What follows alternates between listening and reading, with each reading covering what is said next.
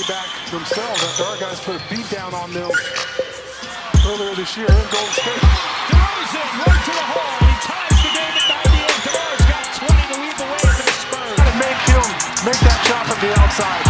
DeRozan pulls up from the elbow. Got it! Timeout! Golden State Spurs lead by 2. Inbound to Green. Going quickly, skips it in the corner. Robinson nearly lost it. Pulls away from Aldridge. Knocks down the jumper. Ties the game at 100 with 9.4 to play. Down by 2. Here's Hero with 8 seconds left for 3.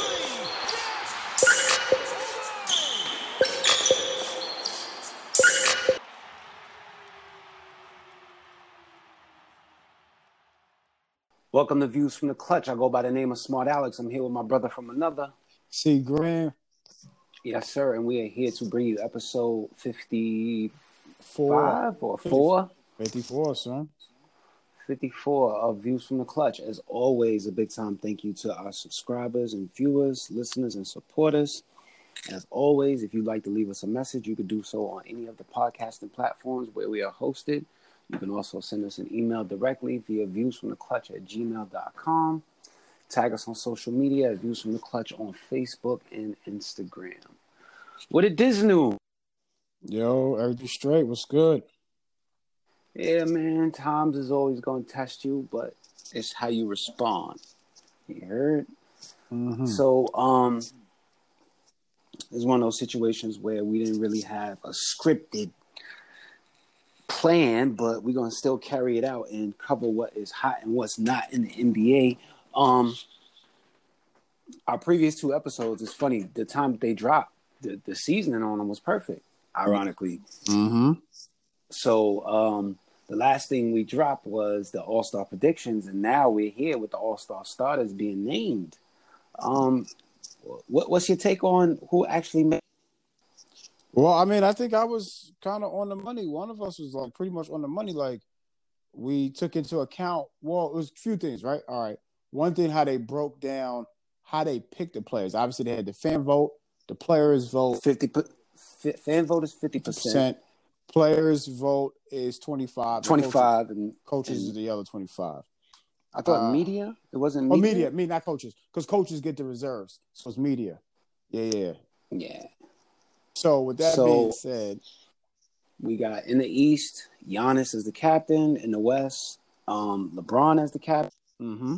The remaining East All-Stars are Joel Embiid, Pascal Siakam, Kemba, and Trae Young. In the West, the remaining starters are Anthony Davis, Luka, James Harden, and Kawhi Leonard. Mm-hmm. Obviously, the format is kept itself the same, so there will be some sort of draft where they'll get to pick their prospective rosters, LeBron and Giannis. A funny, interesting stat that just came across my timeline, and I had to double check to make sure it was true. LeBron James has been to more All-Star games than the entire East All-Stars combined. 16 All-Stars visits for LeBron, 13 total for the East All-Stars. Mm-hmm. Wow. That's an insane random stat. And the way that these random stats now just manifest themselves is even more hilarious. But no, it is. What do you think? I hope that LeBron and Giannis figure out a way to split Kemba and Trae Young from each other. Mm-hmm. Depending on how the reserves shake out, I mean, there is a possibility of some more small guys getting voted in. I mean, I don't know who, but I think the remaining guys that probably get put into the actual All-Star. What? So does this mean Kyrie's not going?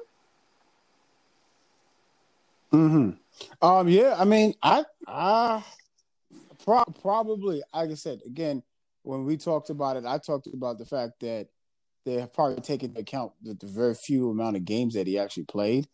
I thought that also where they're at in standings, it was kind of tricky to get them in because as we left off before on the East, a lot of these teams, if it plays out with these coaches, some of these teams are going to get 2 players. So Brooklyn is going to be bumped out. Kyrie, I think, is going to be bumped out. I mean, because if if we go with the fact that we talked about what the coaches might be doing, not necessarily what we want, but what might happen because of we're looking at the trends of what has happened in the past. Milwaukee gets 2 players. Miami probably get 2 players. So that's 4 right there. There's a strong possibility that Toronto might get 2. So you're saying, right, because Jimmy doesn't get the starter vote. Yeah. So now now the coaches have to put Jimmy and Bam in. Exactly, as reserves. And so you put those 2 as reserves. If you put Chris Middleton, that's 3. You're going to put probably Jason Tatum as 4. You're going to probably put somebody from the Pacers, whether it be Brogdon or Sabonis, that's 5. You may or may not put Bradley Beal. You know what I mean? I mean, may or may not. I mean, again, he's like the top 5 in scoring. But I think, okay, even if you did, Bradley Beal is going to be an all-star before Ben Simmons. Whoa, no. But again, no. We're talking about Kyrie. I'm not talking about Ben Simmons. I was going to name Ben Simmons next. That Ben Simmons would be 7. And I think they get one more bonus, and I think you get a bonus guy. Okay, so if you get a bonus guy, a wild card of some sort. That's what I mean. So then that might be a situation where Toronto might get Kyle Lowry. You know what I mean? Like, okay, let me say this: seeing how the teams are playing, seeing how they're playing this season alone, and the amount of games, I think you would put Kyle Lowry over Kyrie. Not like I would want that, but just to say that, hey, you're rewarding winning for one. In Toronto, nobody thought that they were going to be this good, and Colorado. What? No, nobody thought that? Well, again, I'm nobody. Now, y'all hear that, people? Y'all hear that, Oh, people, right? listen, y'all hear that? listen. That's his first jab. Oh, that's not All even right, a cool. jab. Again, okay, let me say this. Yeah, it was more like a body blow. Okay, we both. Let me say this. You were the first one to say yes. You thought Toronto's would be just as good for one because of how they play without Kawhi, and also being in the East, and also that nucleus besides Kawhi was still intact, and all those players playing together for the same amount of years. And they've got arguably a top 5 coach. He's a lot better. He's a lot better than I expected when he first. Yeah, but I mean, again, so if that's the bubble, if Kyrie or Kyle Lowry bubble, you're probably going to put. The coaches are probably going to put Kyle Lowry over Kyrie because you're talking about Kyle Lowry who's played 35 games versus Kyrie who's played only like 16. Honestly, you don't have to justify it to me. I mean, listen, let's just be clear. Neither one of us disagree that Kyrie Irving is an all-star talent. Mm-hmm. And we both accept there's a realistic possibility that an all-star level talent, which there are quite a few that you didn't name, aren't going. Yeah. And I said that from the get-go. Like, my dream of a Chicago reunion, that's a dream. I understand the reality of how it's going to play out. Mm-hmm. Would it have been sexier for the NBA to somehow get all 3 of those guys into Chicago in the All-Star game? Mm-hmm. Yeah. Would they be able to conjure a way to make that happen? Obviously not. Well, not obviously not, but the opportunity for it has yet to happen or manifest, and we think those odds are low. So, yeah. What about the West? I think as much as you just pointed out how much traffic is taking place in the East, I don't know if the West is going to be even easier to navigate because remember, you have a total of one guard, one actual. No, you don't have a true guard on the West All-Star starters. Luka is the size of a small forward. He's a point forward who gets to, initiate the offense. Same thing for LeBron. And then you got Anthony Davis, who's a 4/5. Oh, I'm sorry. I said they don't have a guard. They got James Harden. Mm-hmm. They're good because James Harden plays, a hybrid. He's a 1-2, 2-1, depending on who's on the floor with him. Yeah, they're fine. They'll make it work. But again, you've got to do something too. I think it's going to boil down to who plucks who first. I think LeBron is going to snatch Kemba. because LeBron's the OG. I don't think he's gonna snatch him first. When we get down to, I guess we'll have to make sure we get a cast in as soon as the reserves are named. Like probably that night, we'll probably have to jump on and record it just so that we can speak on it, on who we think will get plucked, because I don't know what the window will be, but we'll definitely try to get that turned around quick for y'all. But when it comes down to actually picking those teammates, whew. But anyway, let's go through the West. Well, also they name the reserves next week.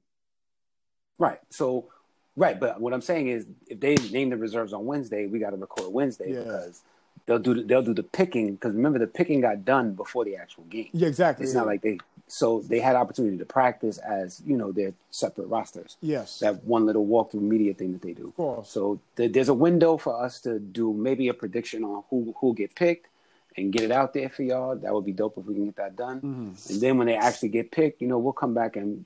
I don't want to overanalyze the All-Star game. Let's just be real. Yeah, it would be a waste of time. It is still the world's most watched pickup game of basketball. Yeah, we'll call it that.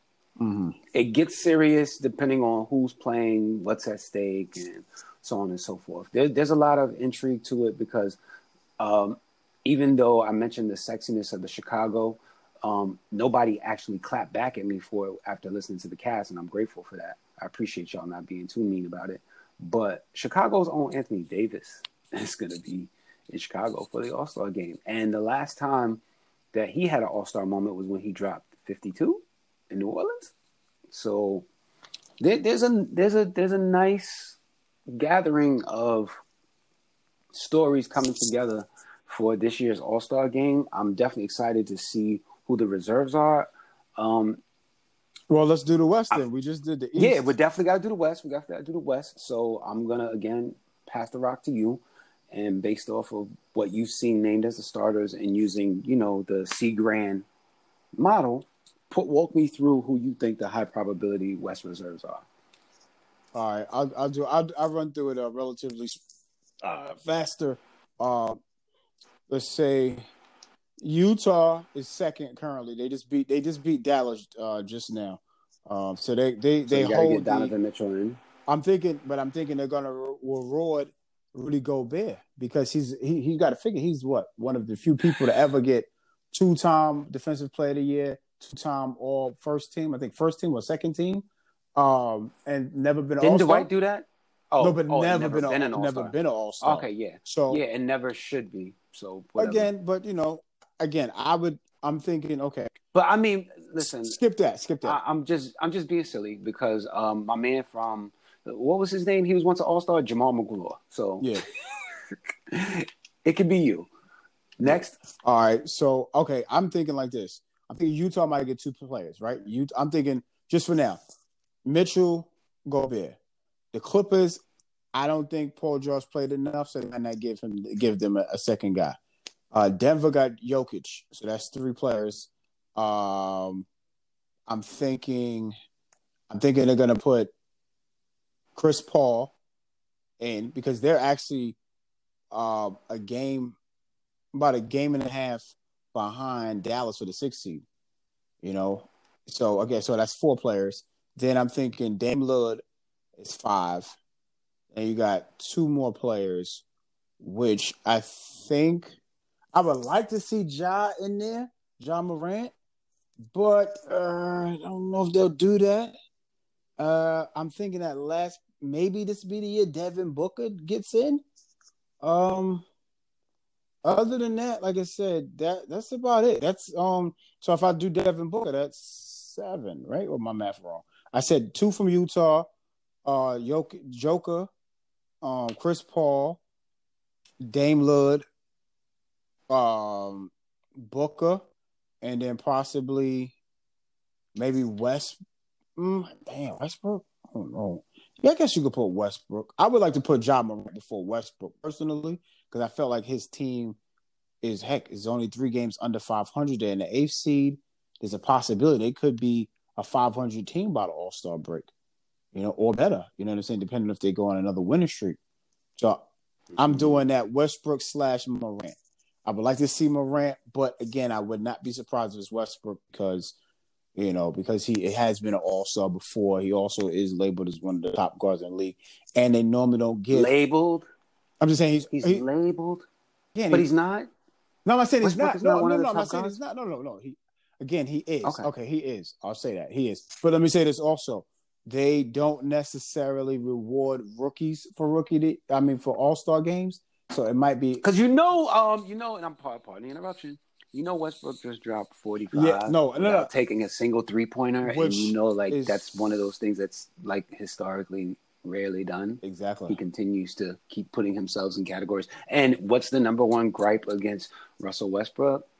He's a horrible three-point shooter. Yeah. But if you score 45 without taking a three and you shot well, yeah, and you're a perimeter player, yeah, you're doing a lot out there, bro. You're doing a lot. But back to the matter. Yeah, so I think that's the roundup. I think they will get Westbrook over Morant. So that's what I'm going with. So those are the 7 that I think get in. And don't you have to throw a wild card out there too. Wait, so it's 8 players or it is? Yeah, I think it's 5 plus 8. Remember how they wound up sneaking? And I think that they're going to keep that because remember they did that with the whole forcible entry of Dirk and Dwayne Wade. But the minutes, nobody complained, and the fans loved it. So I think there might be that one wild card. Okay, where I think the coaches are bound to 7 by positional. I don't know what the hell. All right, well let's just stick with 7. I mean, because in the event that's not the case. You know what I mean? Okay. I mean, if that is the case, I think Ja gets in. You know what I'm saying? Yeah. But if it's not, let's just go by because there's no special player this year. So did you put Devin Booker in your? Yeah, I put Devin Booker. I think him and Westbrook would be the last 2. Those. I think those would be the last 2 in. I think the last 2 in. Because honestly, yeah, again, if Paul George is not in, I think that's how Devin Booker gets in. If they include Paul George, then I don't think Devin Booker is getting in.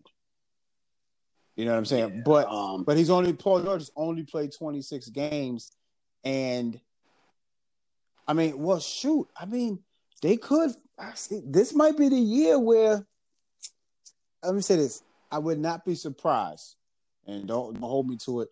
I might not be surprised if they put Montrez in there. If they put Montrez in there as an all-star, because he's been putting a lot of work in, as that 6th, 7th man. I mean, he kind of shares that time with Lou Will, but I would not. Well, Lou Will's been starting in lieu of the whole Paul George thing. So I saw one of those Clippers play. So the Clippers might get 2 players in there because of Yuck. So. Yuck. I'm just saying, the thing about every season is always a snub, and there's always somebody. Oh yeah, of course. And there's always somebody in there. Everybody's like, "What? Oh, come on!" Nobody. Yeah, like I said, there was a year that Jamal McGlory was an all-star, and I don't know if he started, but no, he didn't start. He had, but he was a coach's vote. But again, all right. So, what's your take on the players that got in, or that I'm saying that can get in, the 7 that got in? You want me to run it back or no? You said Dame, right? Yeah, I said Dame. I said... Yeah, I mean, Dame dropped 61, and his team is, not in the... playoffs right now. But they're the same record as the Suns, pretty much.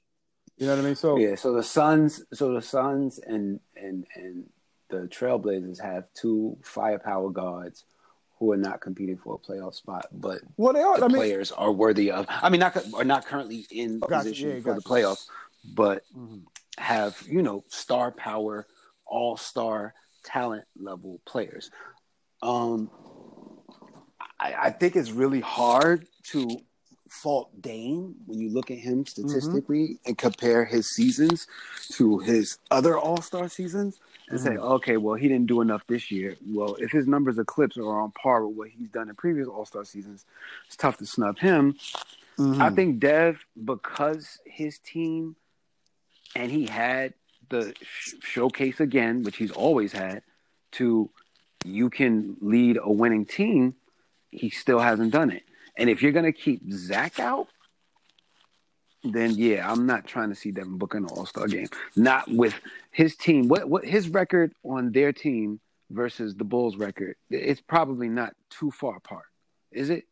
Hold on, give me 1 second. You said, oh, they have the same. Okay, Phoenix is. I don't think they have the same record. No, but Phoenix is 19-26, and they're 2 games out the eighth seed. Now the Bulls are 17-30, but they're 3.5 games out. So that could be, that's the same ballpark. Right. So you got 2 teams that are equally bad yet could be better. Obviously, the Bulls are, when you say 30 versus a number that's less than 30, it's always going to look the way it looks. And there's 2 more wins for Phoenix. Fine, fair, whatever. But those are 2 electrifying guards on teams that aren't close enough to what they probably need to be to make those guys auto ends. So that's why it's easy for me to say that it's just going to be another year where we don't get to see Dev. I think he's made for the All-Star game because he takes so many shots that are like easily overlooked in All-Star games. They get you sneaky points. Like, remember that year Glenn Rice lit up the All-Star game real quick? Oh, yeah. Because I just think like he got hot. Like, he was 3-point shooting hot in like 1 quarter, and that was enough. And the All-Star game exposes those type of shots. Like, Westbrook be putting up crazy numbers in All-Star games because he'll take a lot of mid-range doof balls that most people won't take, but they be so uncontested and wide open that it's like, it's like cha-ching, cha-ching, cha-ching, and everybody's running up and down the court, and the game is going to be 160 to 150. So those points get overlooked. The next thing you know, he's got 28. You're like, oh my God, how did he do that? Meanwhile, the stars, the only time that you notice them scoring, they're doing something, all-star worthy, like LeBron is catching a oop or this, that, and the third. Point is, that's why I think Devin Booker could be able to sneak in, and like when he does, like he's gonna, especially, oh my God, the year that they let Devin Booker start, if he's still in his prime, he's gonna go off. But who else did you say as far as the West? I said 2 from Utah, which is Mitchell and Gobert. I said I'm fine with Mitchell. I understand Gobert going. It's just watching him play basketball on offense is just like so not eye friendly to me, because I just feel like obviously he's got a great physical stature, and I get it. Everybody can't be everybody, but like JaVale McGee got a better offensive package than Rudy Gobert, and they're comparable in size and height. You understand what I'm saying? Like, Rudy brings none of that. Like, at least you could throw the ball to JaVale and he's going to come up with something now. Like, he's got that in his game. If you give the ball to Rudy and you do a 5-4-3-2-1, he might try to take a fadeaway skyhook or something. Like, it's going to be bad, and it's not going to look good, and it's not going to look comfortable, and it's not going to look like something where he poses a threat. And I just feel like in the All-Star game, come on, my guy, you're the defensive player of the year. Really? In the All-Star game? All right, cool story, man. He's going to go, though, whatever. Who else? I said the Joker. So I think he's a shoe-in, I believe. Yeah, listen, if they could find a way to put the Joker in and forget Gobert, I'm cool with that. Oh yeah. Of course. Then and I think because again, I don't think that the 2 All-Star rule really is enough when you talk about a team like Utah. I think it's undeniable the credit you have to give Donovan Mitchell, because he's been the guy who's been there every game, showing up, giving you exactly what he's supposed to give you every night, in spite of the new guys on the team fitting in, them ebbing and flowing. Because there was a time where, Radmanovich was hot. We're not talking about him right now. But that whole time, Donovan was still consistent.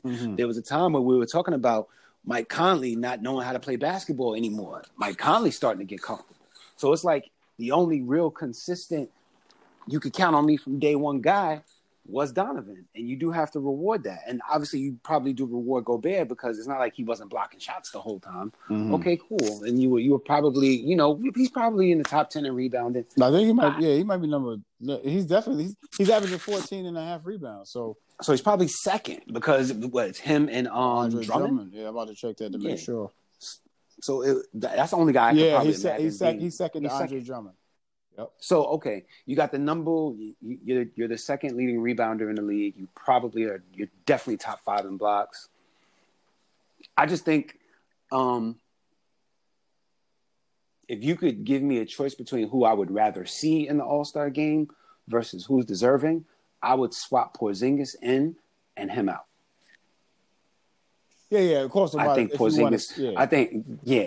I think Porzingis is more fun to watch aesthetically in that type of game. He's not going to go, but no, I totally follow you.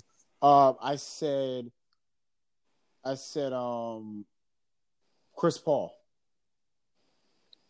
Chris Paul, because he's got the Oklahoma City, who none of us thought, for one, at this point in the season, he'd still be there when the season started. And you know why I got quiet? Because when you bring up Chris Paul, I'm so easily sidetracked. Shout out to the National Basketball Players Association for stepping in and making us aware of their consistent, even though it didn't seem like it to us, but their consistent monitoring of Delonte West and their attempt to try and get him back into a better place. And the reason why that comes to mind is because Chris Paul is the head of the Players Association Union. Yeah, Chris Paul. Listen, to go to Oklahoma City, be away from your family, be an absolute professional, be a leader, to continue to allow SGA to thrive without being, because they essentially play the same position, but they've managed to coexist, and both of them thrive. And Schroeder drives with them too. And Schroeder has always been a team player since he got to Oklahoma City. So I've always tipped my hat to Schroeder, because remember, he left Atlanta as a starter and came to Oklahoma City, became the sixth man, and he sat behind Westbrook, and now he sits behind Chris Paul. Mm-hmm. And you don't hear a peep from him. That's and true. He goes out there and he puts whoever is against him in the torture rack. And there's no, I need to be out on the floor more. There's none of these other guards can stop me. He doesn't have any of the Dion Waiters mantra to him. And he's as good. Mm-hmm. I can't wait to get to that. But so yeah, Chris Paul deserving. Who else? That's what we already said. Dame. I think that might be it. Well, the Westbrook thing. But again, I was putting Westbrook as the last, as one of the wild cards. So, and like I said, that was the whole thing with Ja. Like, do you do? I think there's no Western coach who wants to get punched in the face. So they'll probably do right by Brody. They'll probably do right by Brody. I think him and Jimmy Butler are their conference's two most don't want to piss off players as an opposing coach, because they know, like, not too many people are as psychotic as those two are to literally make that something that they can publicly take as a motivate. Nobody wants to be that bulletin board material.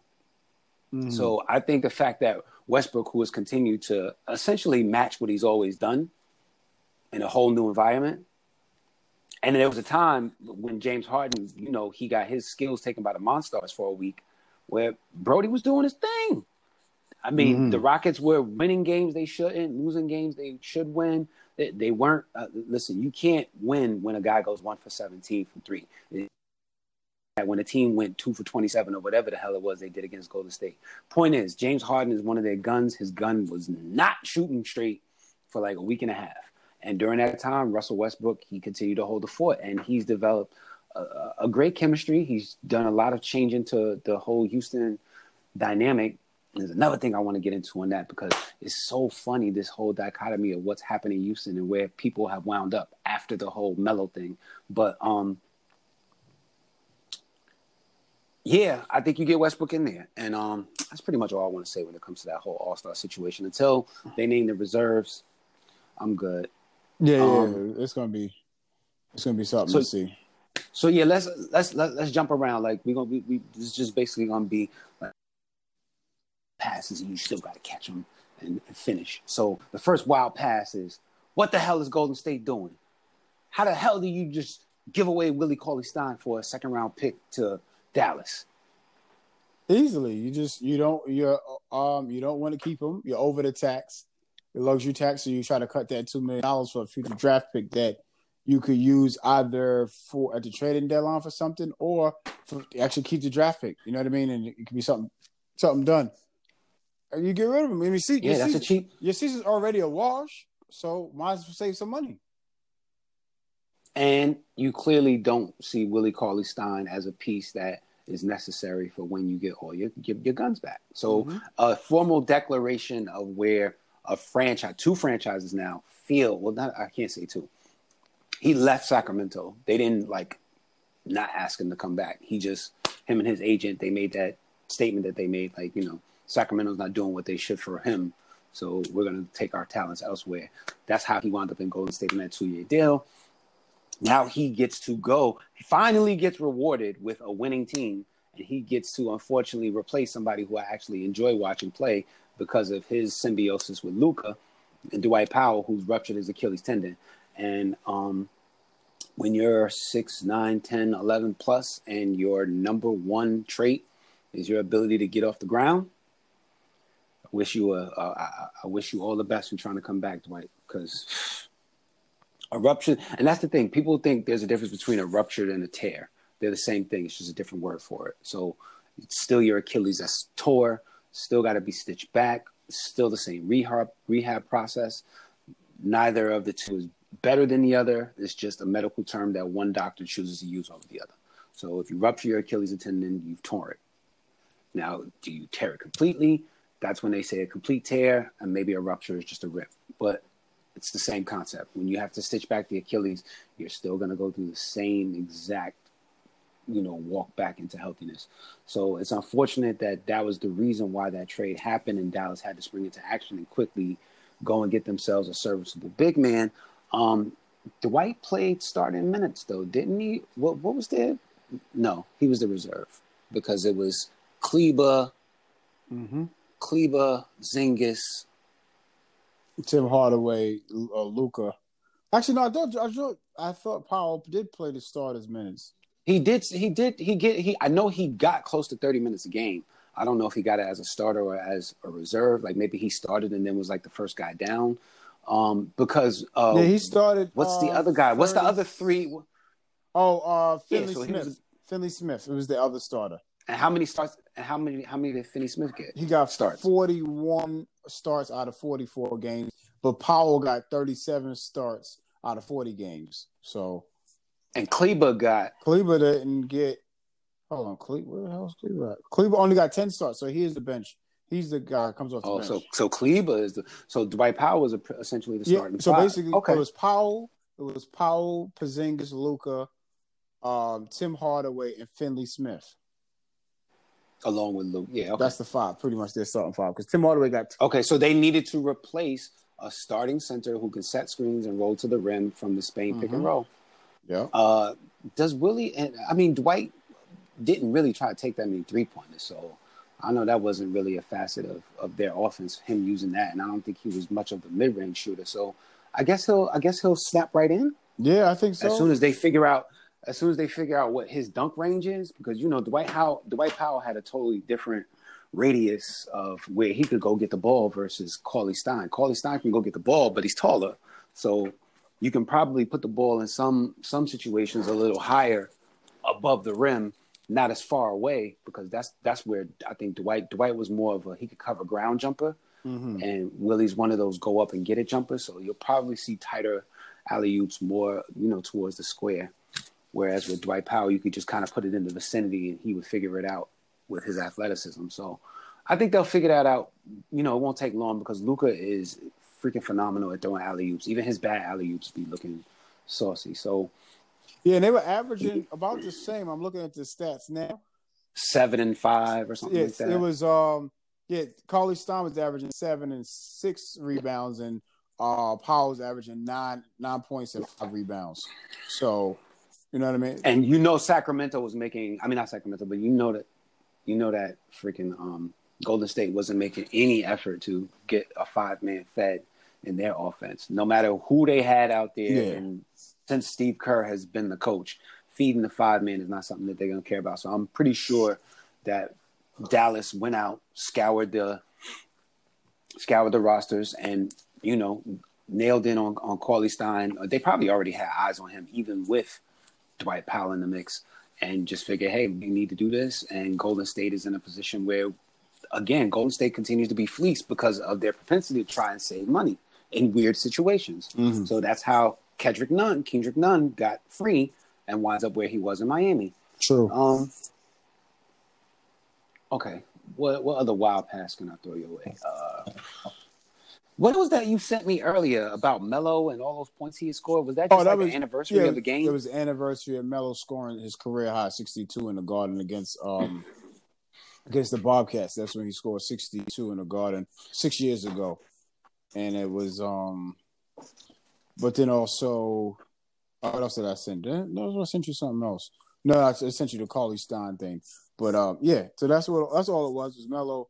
The fact that Melo was 6 years ago to that day scored his career high in the Garden. He had 62 points, 13 rebounds. He was 23 for 35 shooting, 6 for 11 from three. He was putting that. He was definitely going in. And the fact that Dallas traded for Willie Cauley-Stein for a 2020 second round pick, so that's nothing. You know what I mean? All right. So, again, I got plenty of wild passes for you, so just be ready. Right. This one we on the break, and you got your left hand up like you about to do something in midair. So I'm just gonna bounce it really hard from the 3-point line and have you go get it, like my young boy Zion Williamson. Zion Williamson. He's back. 2 games in. Two games in. What's your hot take, bro? Are we looking at the future of the NBA? Yeah, like I said, if he's healthy, he's game time, man. He's big time. You know what I mean? Because what I'm seeing from him is that energy that he gives, that charisma, that's that joy, that feeling for the league, that I'm happy to be here type thing. So he's like a juice shot. He's like a juice shot. Yo, is he? He's like Red Bull. He's exactly. He's a shot of adrenaline, man. You know what I'm saying? Because you got to figure that crowd at home, the 2 home games they played was so electric. Did you see the block? Yo, that's what I meant to send you. That's why you gotta get on Instagram, man, because I sent it to people on Instagram. Yo, it looked like it looked like he got shot out of the cannon or something, yo. He hit that block. I was like, yo, son. Okay, so let's get back to the basketball era. I mean, the basketball centrific portion of we've got the hype out the way. So, all right, that adrenaline shot just wore off. This was brought to you by the new Jordans that Zion's wearing. They're deploying him randomly as a 5 in small lineups, and that's when he got that block. Yep. And what I noticed is that he does what all elite athletes do when they play out of position, and that's they time their defense. So he's not out there when he's playing the 5 to like keep a guy in front of him and this, that, and the third. He's going to help. And then if you're dumb enough to be the guy who he's defending and you think you're going to take advantage of the amount of space he's giving you, he's going to embarrass quite a few big men this year, man. Because they're going to think they're ready to go up and get, their typical, like, I can see him really giving Dwight Howard a bad one. You feel me? Because, Dwight Howard always gets those, LeBron drew 2 people. LeBron throws it up in the air, and it looks like there's nobody there to stop Dwight from catching that, ridiculous easy dunk that he always gets, but he over-exaggerates it with his body motion, so it looks like he's doing something. Oh, man, can you imagine Zion going to go eat one of those? It's going to be a lot of those for you guys, man. Don't test Zion. Don't test Zion, because as a help defender, if he gets a chance to wind up and jump in your airspace, you're not jumping over him. Yo, but the crazy part about it was the fact that block, he sent that block. Yo, he literally, he sent first off, the ball was on its way up, and then he hit it the opposite trajectory, another 45 degrees upward.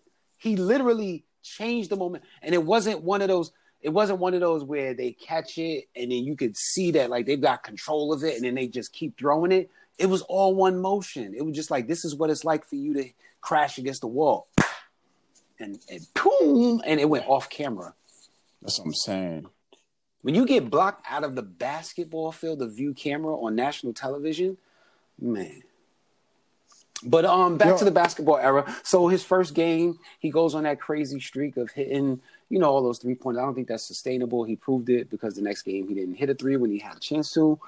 it's going to be up and down with his perimeter shooting, but the amount of gravity that this kid attracts and how scared grown-ass men are already of his presence on the court, it's a sight to see, man. Well, let's say this though. I'm gonna have to bring your one of your people into the mix. Zion has already hit more career 3-pointers than Ben Simmons. Okay, what hand do they shoot with when they go out and play on the basketball court? Both left-handed. What hand do you shoot with when you go out on the basketball court? Left-handed. All right, cool. I'm saying I got more career shots than Ben Simmons.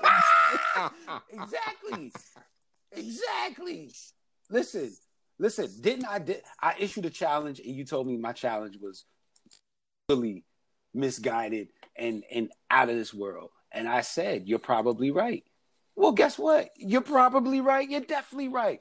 Ben Simmons, if he gets to 5 by the end of the season, it'll be makes. Yo. If he gets to 5, makes by the end. Make sure we're clear. We're not talking attempts. We're talking makes. So, yeah. His I don't want to say refusal, but his decision to not deploy taking a 3-point jump shot. It is going to be a story until he decides to not make it a story. And there's not really much I could say about it. And again, I still feel like from an overall long-term, long-play view, Ben Simmons is the player who you're going to get the most out of his presence as an NBA player than you will Joel Embiid. I just feel that way. I just don't think that Embiid and big men, especially big men who have had foot problems, lower extremity problems, their decline is epic and it's quick, or it's I can't do this no more, I quit. That's what Yao Ming did. Yao Ming could have came back. He was like, "Nah, I'm good. I've come back enough." Yeah, because he had too many of those injuries in consecutive years. Ilgauskas tried it. Yeah, remember Ilgauskas tried it, and then when he was time to go, they was like, "So why are you doing it?" He was like, "Yo, y'all don't even understand. I've been playing effed up, or I've been not myself for 10 years." Exactly. And that was from when he hurt his foot early in his career. Yep. So he had been fighting back retirement for God knows how long. Exactly. That's true.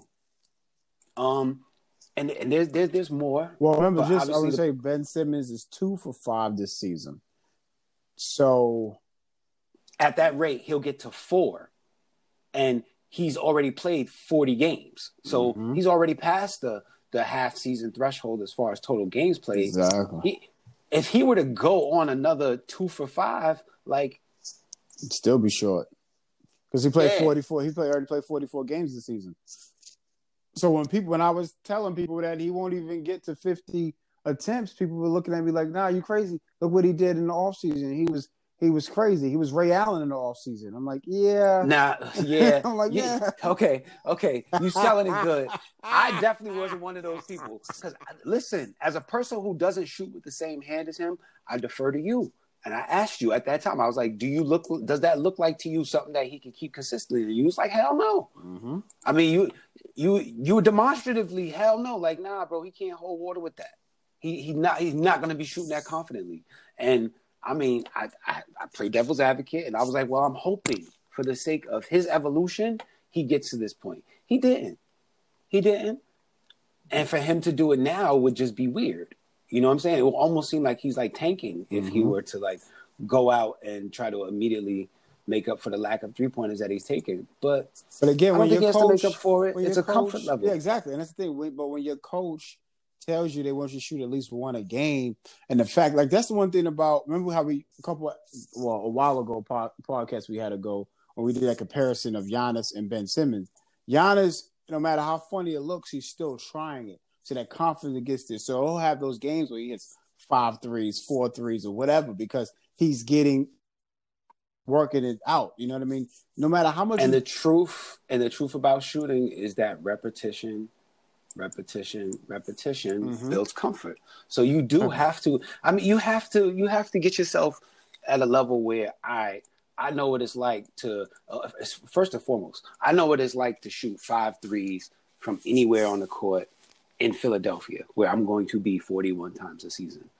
Now I know what it's like to shoot 5 threes under that weird lighting that they use in Brooklyn, that recess lighting that they use in LA, the forum style lighting that they kept, even though they're still in the Staples Center. The same thing with Madison Square Garden, like the lighting. Those are all things that shooters they combat by repetition.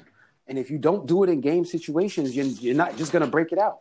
Like it's been said, and it took this long for people to realize Dwight Howard can actually shoot a serviceable 3-point ball. It's become a joke because him and JaVale did it like in back-to-back games or whatever. But if you look at the form and the release, you can tell that's somebody who's practiced that. Mm-hmm. Now, will his coaches and his confidence embolden him to make that a part of his everyday offense? No, because he's been doing that since he was in Houston. Kevin McHale and Olajuwon both said he has a turnaround jumper over either shoulder. He will not shoot it in a game. Mm-hmm. And now we're seeing the same type of phenomenon with Ben Simmons. Whereas on the other hand, let's go to our most improved player candidates for this year or comeback player of the year candidates. I've seen lists that include people like Derrick Rose. He's not eligible for comeback player of the year. He's back. He's been back. Just because he hasn't played starters minutes until now doesn't mean that he's been like 18-6 for the past 3 years, believe it or not. Doesn't seem like it, but his numbers are consistent. Mm-hmm. I saw, who else did I see on this list? I saw for most improved? No, for comeback. I saw Melo on the list, which I didn't really understand. I mean, Melo is coming back, but like I don't know. It just felt weird to see Melo on a comeback player of the year list. Well, I mean, I guess the fact that you were out pretty much all last season and it was to start this season and it looked like you were gonna have a job. Yeah, I guess you could say, comeback because they wrote you off and then now here you are to the point where it's like, oh yeah, Melo looked like he could play another year or two. You know what I mean? Like, oh yeah, definitely. Like, listen, I'm saying from what we see from Melo and what he's proven, Allen Iverson, my man AI, son. I just got every time I see Allen Iverson, got to show him respect, man. Living legend, man. Where did you just randomly see? What game are you watching? A Philadelphia Sixers game right now? Hello? Yeah, I'm here. Where you see Allen Iverson at? No, he's at the. I'm watching. It's going to be the 76ers versus the Lakers, and AI is about to come on and doing the pregame to jump. So they're about to show Allen Iverson in the next couple of minutes after the commercial break, I believe. Okay, dope. Thank you for pointing that out because I'll put that on my TV. Yeah, it's on ABC, so it's probably Channel 7 for you too. Yeah. Dope. So it's in the Forum? I mean, not the Forum, but it's in LA? No, it's out in Philly. Oh, yeah, it's out in Philly. Okay. Nah, because he's always at the not always, but he's consistently at Sixers games. So, but that was a nice little sidetrack to randomly just throw Allen Iverson out there the way you didn't throw him out there when I was giving you an opportunity. Yo, come on, man. Nah, AI definitely top 10, man. C Grant, when you see AI, when you see C Grant, make sure you talk to him about that snub, man. Nah, but that was just that was never the case. He was caught up in the moment. Yo, he needed atonement. A living legend, man. That's one thing. AI is a living legend, man. I don't care what anybody says. But I still got wild passes for you. So, go ahead. It's circulated that Doc Rivers apparently laid into Montrezl Harrell after those comments that he made in early January about the Clippers not knowing how to win yet and how they're not even really a team yet. So he wasn't feeling that. What's your take on that? Did you ever get to hear or see those comments that Montrez made after that loss that they? I didn't hear that, but there was recently. I was just going to say recently they were talking about how the players. There's been of course sources and unnamed players are upset that the practices aren't as intense as they were last year because you got Paul George and Kawhi sitting out, so guys can't practice as hard, and Doc's has past practice a little bit more relaxed. So maybe that's a sign of what you said that Montrez said a couple months ago. The one thing Kawhi did say, everybody needs to just chill out and enjoy the process. That's the thing about basketball. These professional athletes, the top players always say, never get too high, never get too low. Stay that even kill because the game is a lot of highs and lows. So if you approach the game trying with that even kill, I don't want to get I don't want to be celebrated too much, and I don't want to get booed too much. Just keep it even. So with that being said, I think having that Doc Rivers stuff, could it be some issues and some rumblings in the locker room? Yeah. I mean, I'm going to read them. Okay. Here we go. Let me make sure I set the table right. So the Memphis Grizzlies had just beaten the Clippers. This is January 4th, earlier this year, 140-114 in Staples Center. Damn. Montrezl Harrell after the game. We're not a great team. I think that's what we need to realize and wake up. We're a team that still has to figure out things to win night in and night out. There's more, but the way that they pegged this, I wouldn't want to have to play the audio and put us in any type of violation, compromising of copyrights. So I'm just leaving it there. But you guys go make sure you find it. It's on like NBC Sports websites and so on and so forth. But apparently Doc wasn't feeling more of what he said in regards to that, and let him have it. But I think all of these things are what happens when you're in a major market and there's an opportunity for anything you say to be turned into a headline. So you have to be careful, and he's right. They're learning on the fly, and it's uncomfortable, and he's speaking to that. He's speaking to it. It's weird though, because at the same time, y'all got a better record than y'all had last year by a wide margin. Y'all were something like 48-34. Mm-hmm. You already last year. Yep. 8th seed in the playoffs. Y'all are what? The 3rd seed at like 31-13 or something. Mm-hmm. Yeah, it's amazing. It's amazing how records don't reflect the state of a team's mind state and the players. Like we all think as fans, oh man, they winning mad games. Everybody got to be happy, and you got guys out there who the nature of basketball allows there to be a game inside of a game. Mm-hmm. Again, situations like that where you have a team that's put together on the fly, it only can go one of two ways. I'm not surprised that right now the mood is not perfect, and I'm not surprised by Kawhi's comments. He's not the type that's gonna, reverse the energy and throw somebody else under the bus. I think he handled it. And he's learned how to handle things like that, situations like this, with a greater cool and calm. And by being so generic with some of his responses, like he keeps himself out of the dangerous waters that guys like Kawhi get. I mean, not Kawhi, but Kyrie get themselves into. Everybody knows we're a few pieces away. Now there's an article out showing how poorly Kyrie has played since he said we need more pieces. I didn't find it to send it to you, but I just you see what happens? Like you keep putting the bullseye on your back. There's always going to be an arrow headed your way. Mm-hmm. And the beauty of a superstar is not always in how well they play the game on the court, but it's also how well they play the game off the court. Mm-hmm. Like Russell Westbrook is so built in that he's kind of like an outlaw, bad boyish type of superstar that because he's kept the same energy for the entirety of his career, there's like no room for interpretation with what he's saying or doing or how he's carrying himself. But when you try to be man of the people, then be the villain, like LeBron learned that. Remember LeBron went to Miami and he all of a sudden wanted to be a Star Wars character? Like, we're the dark side of the force. Like, bro, shut up.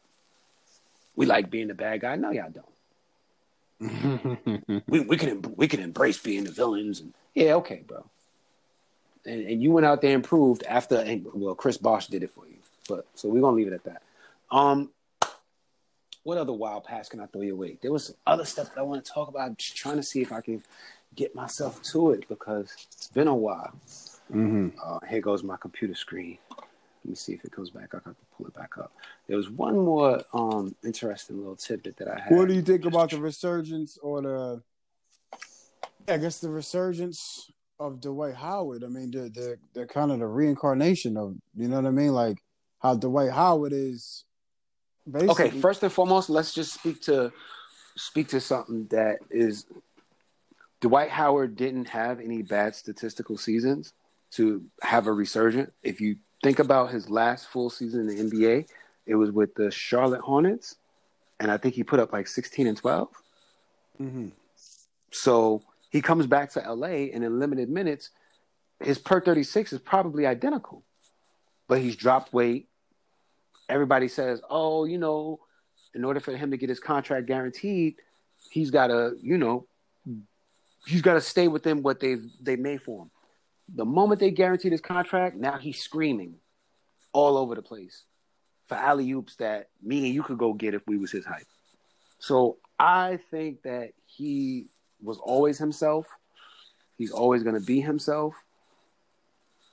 It's just he's learned how to do it at a level that it's not a distraction to the whole team dynamic.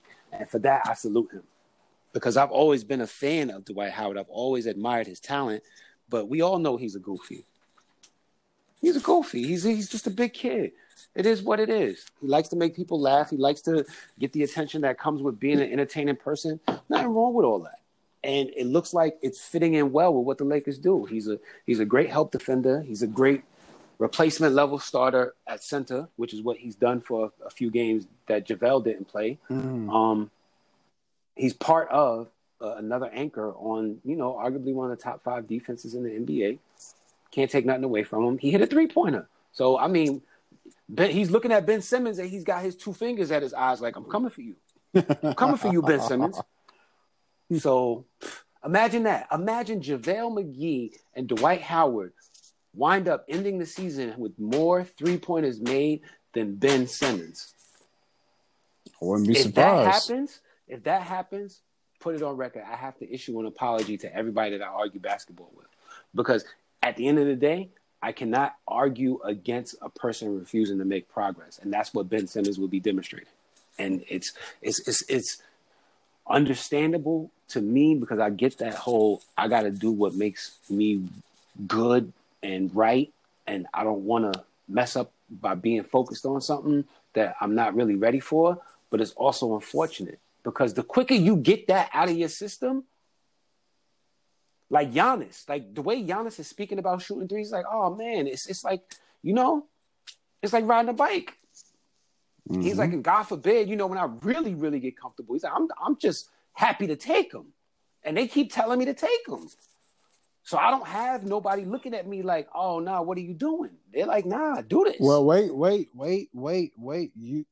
Your Dwight Howard thing is Dwight Howard has already made more threes than Ben Simmons this season. Already, son. I knew he was going to come on, son. Come on, son. Dwight Howard is 3 for 5.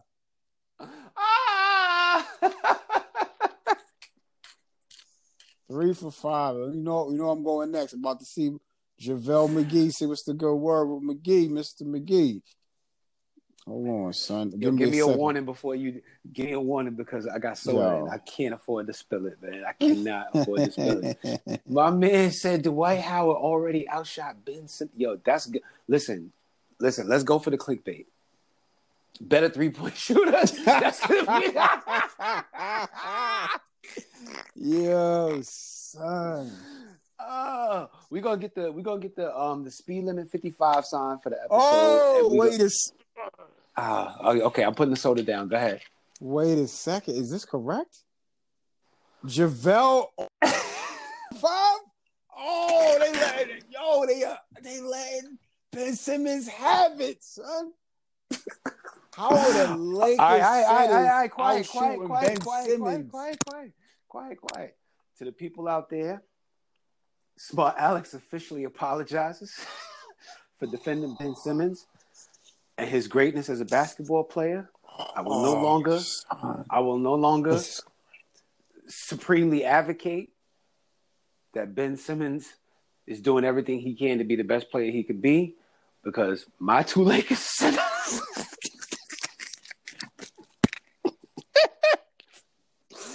Yo, Ben, help me out, Ben. Yo, I might have to get the Michael Jackson song and put it in. Oh wow. Ben, what are you doing, brother? Ben, what are you doing, brother? You can't be out there behaving like all you know how to do is play milk crate basketball, bro. Yo, That's what I'm gonna start calling you, the milk crate all-star. Listen, this would be the one podcast that Brett Brown, the coach, hears and say, "See, it ain't my coaching. He just don't want to shoot. I gave him the green light. He just don't want to shoot." Oh man! So Brett Brown gonna chime in. I'm telling you, watch. And the irony is that he's playing against that team tonight. Mm-hmm. Yo, if they, I swear, if we see what's the over under? What's the over under that JaVale or Dwight shoots more threes tonight than Ben Simmons? What's the over under? Oh God, it's gotta be one. It's like 100%. That's what I'm saying. It's gotta be one. It's gotta be the number's gotta be one. Yo, you gotta find one of those 5 3-point attempts as a still shot, and then you gotta get Dwight Howard on the left side, and you gotta get JaVale on the right. Yeah, the best 3-point shooters in the NBA. Because mind you, 2 for 5 is 40%. Ben, you're not even shooting bad. That's what I'm saying. That's what's even crazy. But Dwight and they're shooting like centers do in the paint, 60%. Mm-hmm. Yo, LeBron, my dude, how many pick and pops you did with AD, and he's probably shooting like 33% from 3. You run some more pick and pops with my man JaVale and Dwight, bro. Mm-hmm. But yo, let's also shout out LeBron for he's 18 points away from Kobe Bryant. Away from passing Kobe in Philly. Wow. LeBron, I'm entirely convinced that there's a method to this man's madness that we don't see because we're not paying attention to it because it doesn't mean that much to us until it's actually about to happen. LeBron pulled his groin. Remember? Mm-hmm. LeBron pulled his groin a certain amount of games ago. And everybody came out and said, what after that game? Oh, all right, well, we're going to try to bring his minutes down. We might not even let him play these next 2 games in the back-to-back. And what happened? LeBron played those back-to-backs. Mm-hmm. Ain't nobody been able to keep him out. Why? I guess LeBron knew what he was on pace to do.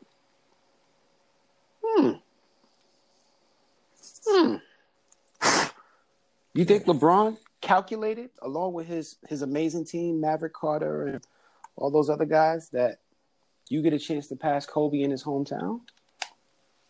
Ooh. Do you think that he's that tactical that they would say, okay, take 25, multiply it times the 14 games until you get to Philadelphia, and you'll be right at 30,000, and you'll be ready to pass Kobe. And LeBron, with that astute photographic memory mind of his, may not have been committed to this already. Is that possible? Is that possible to you? Do you think that a player could really forecast that much? I don't know. I mean, I call Jimmy Butler a psychopath all the time. Mm-hmm. And mind you, an article came out that backed me up. With the Heat coaches saying he's all right, kind of crazy. So anybody who gets mad at me for saying that Jimmy Butler is a psychopath or he's crazy or anything like that, take it up with the Miami Heat because they agree with me. And they're paying him $100 and some odd million. So I don't really care what your opinion is. It's backed up. The man crazy. Kobe Bryant was a psychopath. To get to that elite level, you a little crazy. Michael Jordan was a psychopath, and it was in any level of competition. Suffice it to say, LeBron James may have enough OCD that he could have tactically plotted to make sure that when he gets to Philadelphia, he takes Kobe down. That's crazy. I just can't see. I can't see irony in it. Not with a guy like LeBron, who is so good at being at the right place in the right time for the right thing to happen. You know what I'm saying? Like, I think like he passed a certain player with a dunk. Like, it's crazy. If you look at the coincidences on the way he's been moving up the chain and some of the things that he did, like I think he started shooting one-legged step backs when he was approaching Dirk.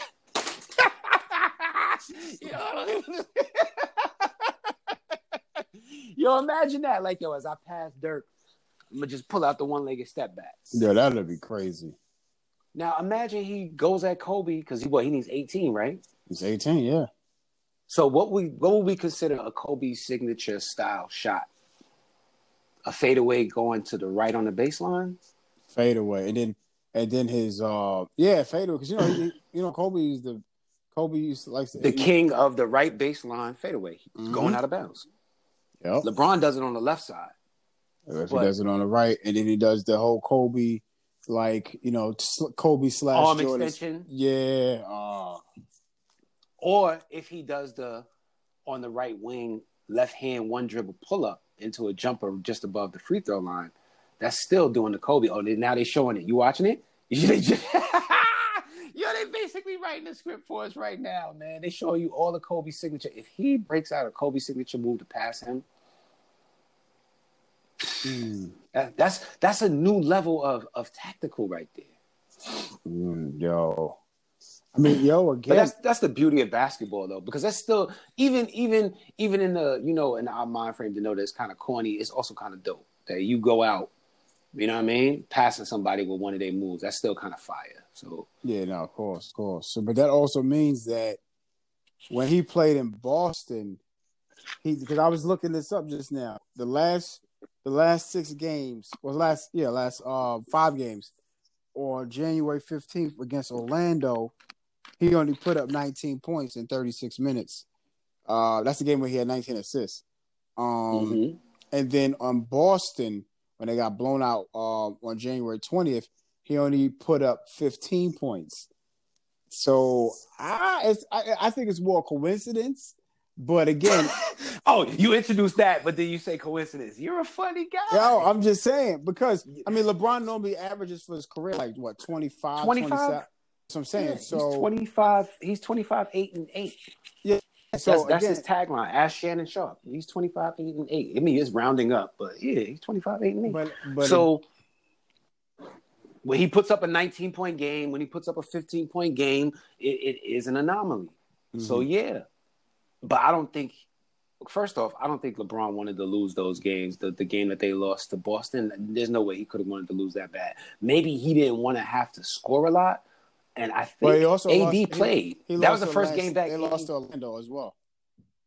Yeah, the Orlando game, though, Orlando came in there and like everything they had in the burners got used. Because then the Clippers like punched them in the face in the first 10 minutes of that game, and Orlando never woke back up. On that note, we almost wrapping it up, but there is another player in the whole comeback player of the year situation that I wanted to point out, who's my favorite, and I've been supporting him all year. I'm going to continue to. Shout out to Markelle Fultz, man. Shout out to Markelle Fultz. It's a beautiful thing to see this kid. I mean, he just recently had a triple-double. He's been doing a lot of great things this year. And, you know what I'm saying? I don't know if he'll ever live up to having been the number 1 draft pick, but to see him be able to contribute at the level he's had and to see his, again, here we go, Ben. Pull it up. Ben Simmons. Pull it up. Pull up Markelle Fultz, who had a broken jump shot. Oh, if he got... Yo, he definitely got. Wait, hold on. I'm going He definitely got it. Yeah, we might. He's probably a cool 30 3-pointers at least ahead of Ben Simmons. Did you just hit a trash can? No. That was somebody in the background. But okay, that sounded.